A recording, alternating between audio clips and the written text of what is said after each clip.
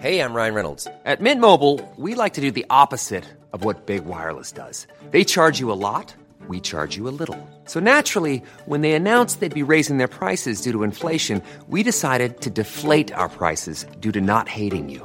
That's right. We're cutting the price of Mint Unlimited from $30 a month to just $15 a month. Give it a try at mintmobile.com/switch. $45 up front for 3 months plus taxes and fees. Promo rate for new customers for limited time. Unlimited more than 40 gigabytes per month. Slows full terms at mintmobile.com.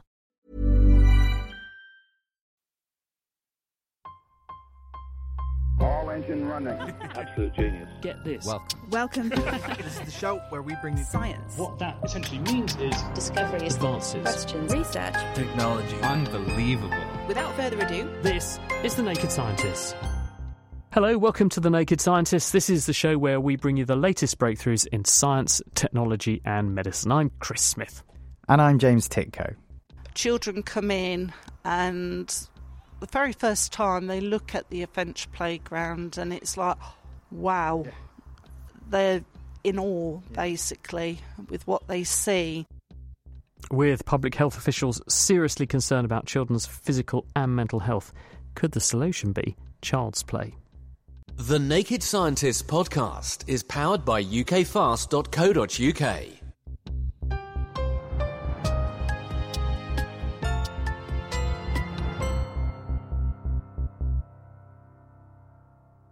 Now this week we're looking at the public health challenges facing children growing up in 21st century Britain.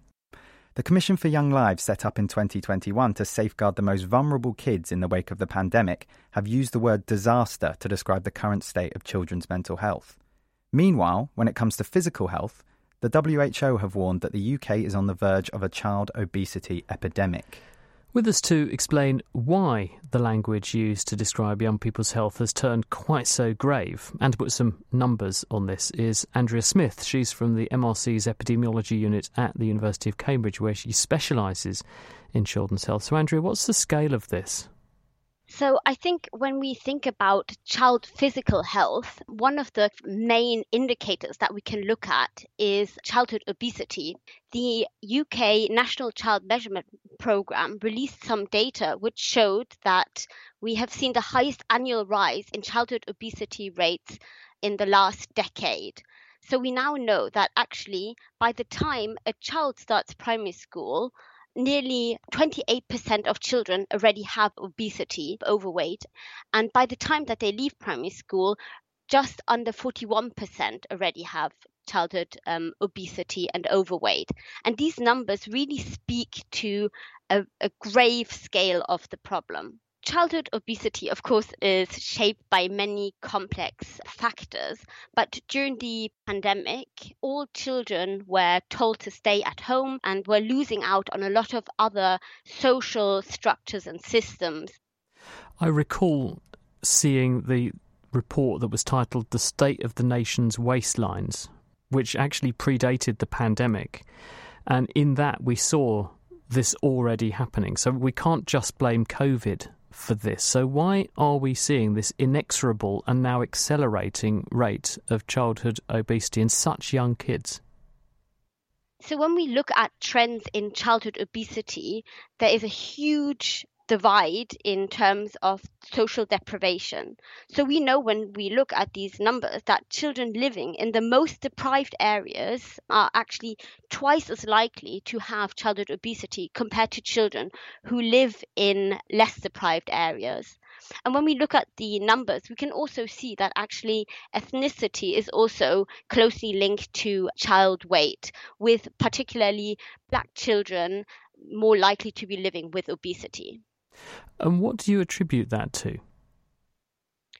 So we know that deprivation affects health behaviors. So families that are struggling to put aside money to purchasing healthy foods are more likely to resort to higher calorie and less nutrient dense snacks, and also are less likely to have the extra money to put into expensive kind of hobbies. So children tend to have less higher quality diets and also tend to move less, which overall results in a positive energy balance, which increases their risk for childhood obesity. But we have always had people who are poorer in society. So if it was purely how well off you are, then surely we should have seen this trend a long time ago, and we didn't. It's much more recent than that, isn't it? So there must be other factors alongside the very important issues of deprivation and the points you've made. Of course. So this goes hand in hand with changes in our environment. So we know that our current environments are incredibly what we like to call obesogenic. They make very palatable and high energy dense foods easily available, and they make movement less kind of appealing and less of an easy option, which results in an overall positive energy balance. What about the other important thing we raised at the top of the programme, Andrea, which is mental health and ill health? What's happening there? So, of course, physical and mental health are closely related in lots of different ways. But we also can see from data that were released by the Health Foundation that as a result of the pandemic, a lot more children and young people have been accessing mental health services. And this speaks to the loss of their usual routines and usual support mechanisms and their ability to connect with friends. And I mean, one only has to think of back in deep, dark lockdown days where we lost the ability to have contact with friends. And I think this is really important in the early years where social contact is very important for mental health. And it's all linked and feeds back, doesn't it? Andrea, thank you very much indeed for bringing it all together for us. That was Andrea Smith. She's from the MRC Epidemiology Unit at Cambridge University. James. Andrea has outlined just there how important physical activity will be to any improvement in the mental and physical health of our youngsters, particularly those who are worst off. To facilitate this, they need places to play, and unfortunately, we don't always make it as easy as we should. Fields in Trust is a charity which aims to legally protect our parks and green spaces, working with landowners and local authorities to ensure these sites are reserved for public recreational use indefinitely. Helen Griffiths, Chief Executive and a member of the government's Parks Access Group, told me why their work is so crucial. So at Fields in Trust, we've done some research into this to try and look at what the overall provision of parks and green space access looks like across the whole of the country. And we know that approximately 3 million people live more than a 10-minute walk from a local park or green space. And that 10-minute walk metric is a really important one, because if it's within a 10-minute walk, then you are more likely to use that space on a regular basis. And that's also particularly relevant when we're thinking about access for children as they begin to forge some independence. The fact that those spaces need to be within a safe and walkable distance from where they live.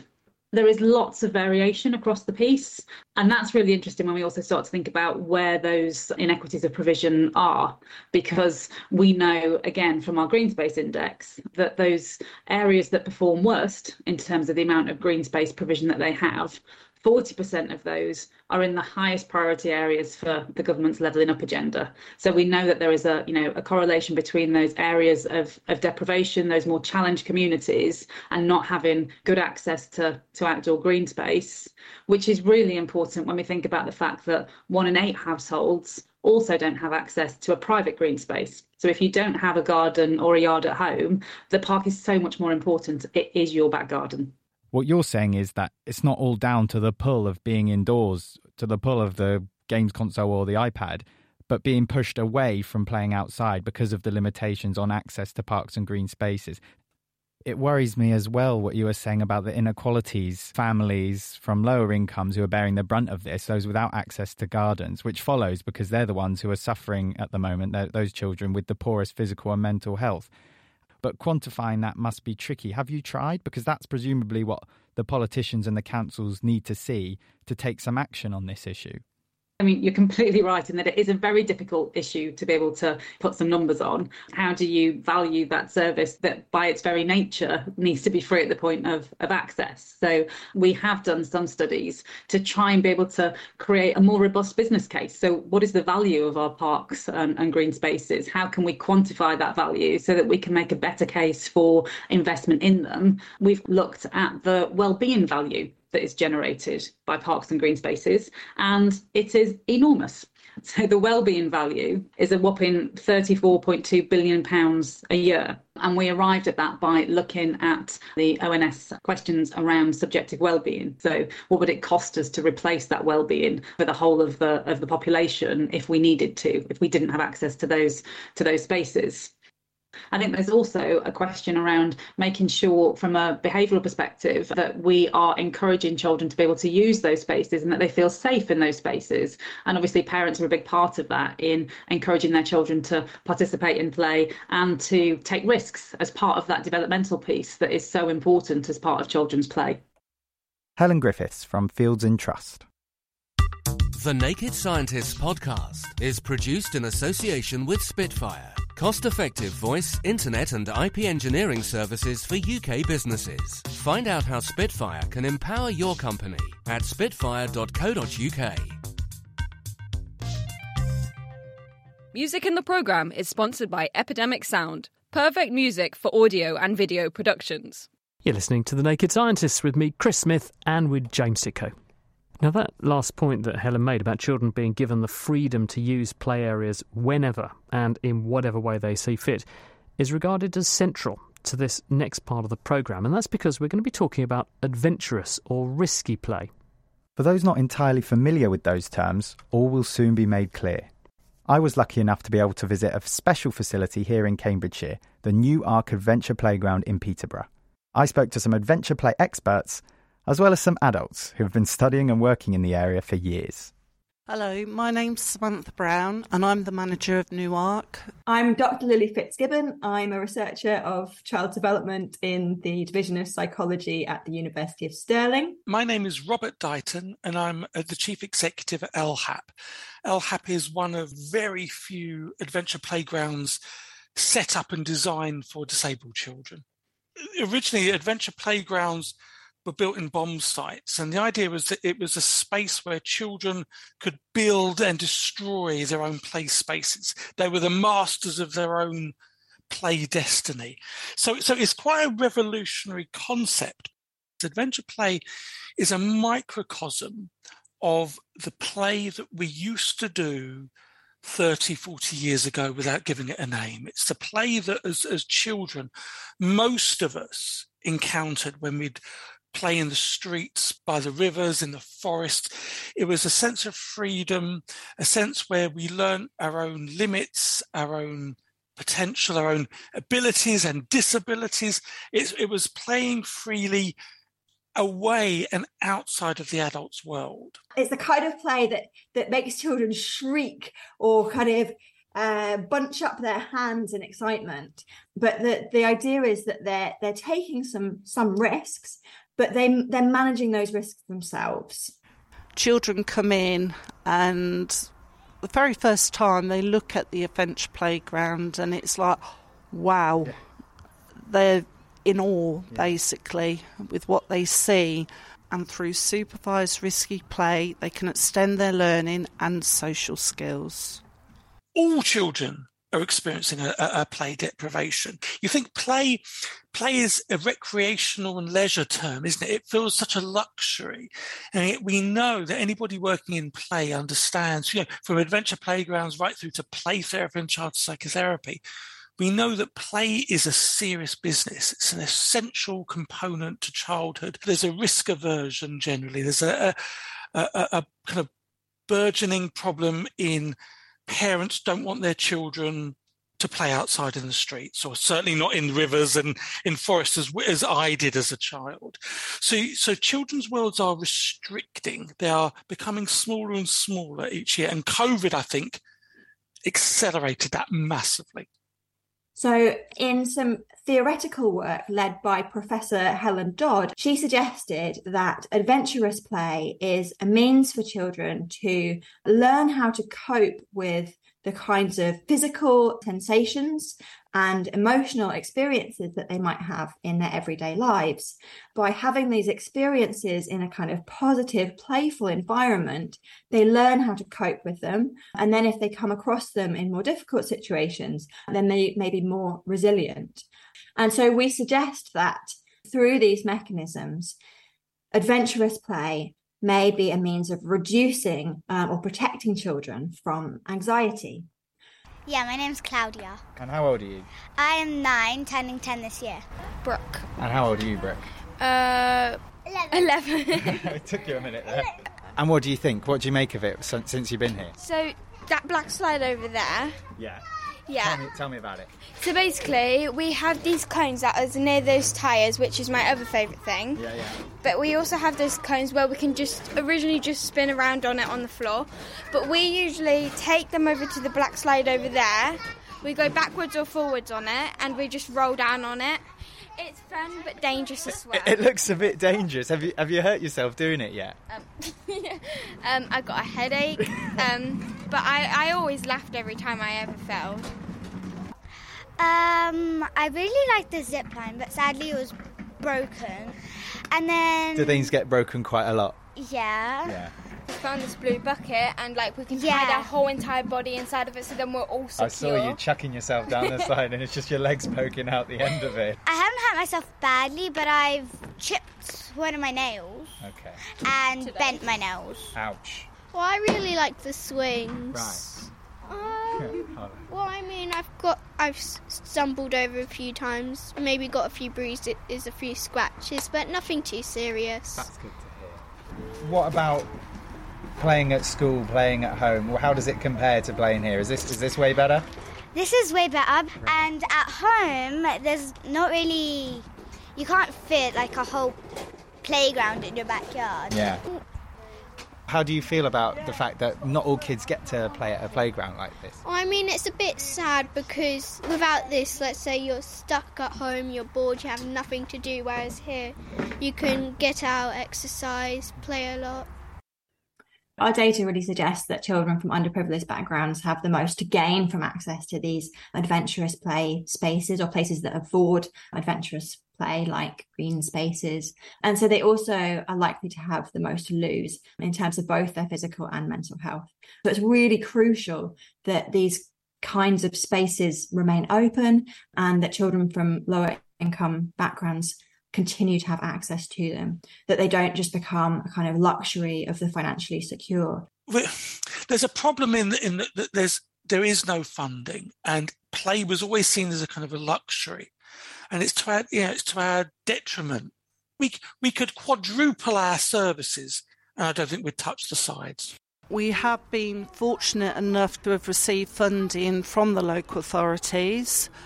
Unfortunately, they have not got the funds within their budget to be able to fund us anymore, and we understand that, and we are doing all that we can to ensure the future of Newark. Thanks to Robert Dighton, Lily Fitzgibbon, Samantha Brown and some of those children at the Newark Adventure Playground. Did you ever go on anything? Did you chip any nails? Or I felt I had to maintain my journalistic integrity, Chris, and I was just there to observe, I'm afraid. Now, this week we're looking at the challenges that are facing kids that are growing up in 21st century Britain and countries like it.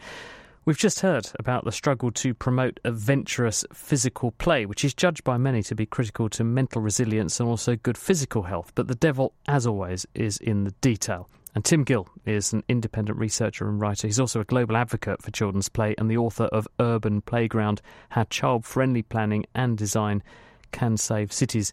And Tim's with us.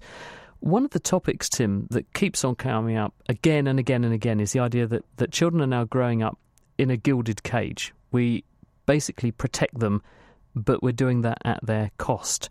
So what sort of damage are we potentially doing to children by doing this? Thanks for having me on. It's I think what's happening is that sort of well-meaning attempts by adults, parents and others to protect children from all possible harm is actually depriving children of the kind of experiences that in reality help them to learn how to cope and to get along in an uncertain world. And I think that there's always a balancing act here, but for really some decades, I would say, culturally, there's been a shift towards what I sometimes call a kind of philosophy of protection, and that we need instead to remind ourselves of the value of allowing children to to find out for themselves how to get along, how to deal with challenges, and how to cope with tricky situations. Indeed, one of our other producers on the programme said that when she was little, she used to go out and play on the street, and it wasn't till 10 o'clock at night and Mum would call out the window, time to come in, and everyone would come in. You just don't see that sort of behaviour anymore. Yes, I think I talk in my work about the sort of shrinking horizons of childhood, and that children's everyday lives have become more and more constrained and more watched over by adults. And that's really a long-standing trend, goes back generations, as you've hinted. And there are complex reasons for that. I actually think that the physical qualities of neighbourhoods are one of the factors. Traffic is a real and present danger for children in many neighbourhoods, and that's in many neighbourhoods has been growing. But I think there is also this cultural shift that we've just talked about around an overprotective mindset with children, and those two things come together, and children are the ones who lose out. Andrea was saying at the beginning that this is most marked in terms of physical ill health and mental ill health amongst the poorest communities. Does that apply necessarily here, though? Because is it that the kids with better off parents are more likely to have a cushioned life and therefore may be more at risk of having their horizons blunted in the way you're describing? Well, it's certainly true that the sort of everyday freedoms that children have vary from place to place and with different children, and obviously with children of different ages. Also, girls have much less freedom than boys, and that I think is significant. We don't know enough, I think, about some of the social class aspects of this, and so I think it'd be easy to sort of turn to stereotypes. My hunch is that, if I could put it this way, sort of outdoor play and an outdoor play culture is more resilient in some pockets of towns and cities than others, perhaps for a combination of reasons, partly because of the physical properties of those neighbourhoods. Maybe, traffic isn't such an issue, or there are good green spaces nearby. Maybe also partly for cultural and social reasons to do with the level of trust and the kind of contact between families. So I wouldn't want to make any wider generalisations than that. It sounds like the sort of growing up equivalent of the champions of the hygiene hypothesis, who say we all need to play in dirt more because that's why we're seeing loads of allergies out. Obsession with sterility is giving our immune system nothing to do. This seems like the behavioural equivalent of that. So what sort of solutions can you foresee that would be easily implementable to sort of row back onto this corner we've painted ourselves into?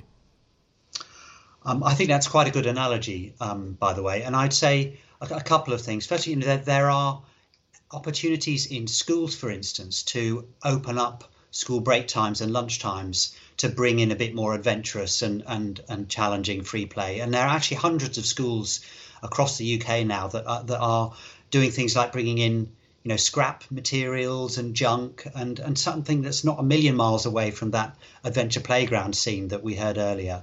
And teachers and school leaders are seeing amazing results in terms of children's behaviour and just children enjoying their school life more.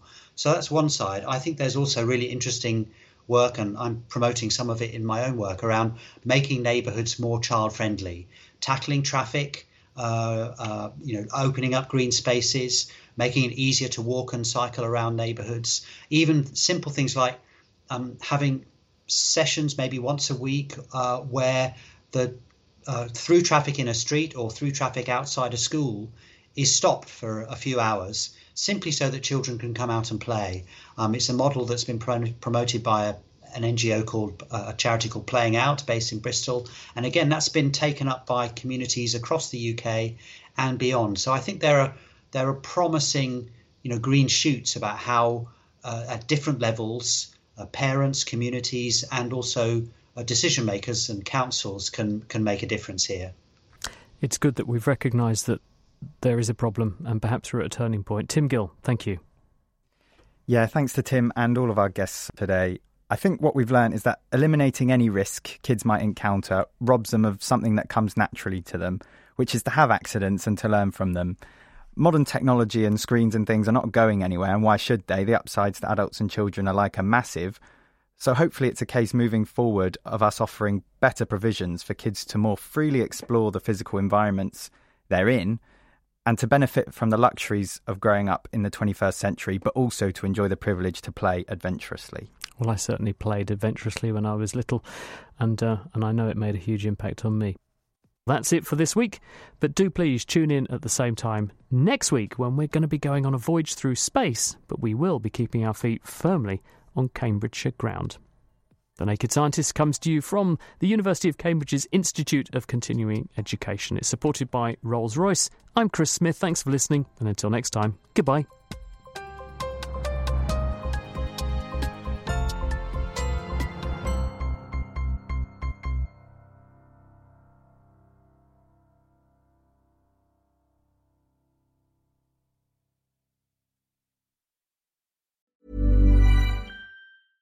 Thinking about your next career move in research and development? Then it's time to make your move to the UK. The nation that's investing £20 billion in R&D over the next 2 years. The nation that's home to 4 of the world's top research universities. The nation where great talent comes together. Visit gov.uk/great talent to see how you can work, live and move to the UK.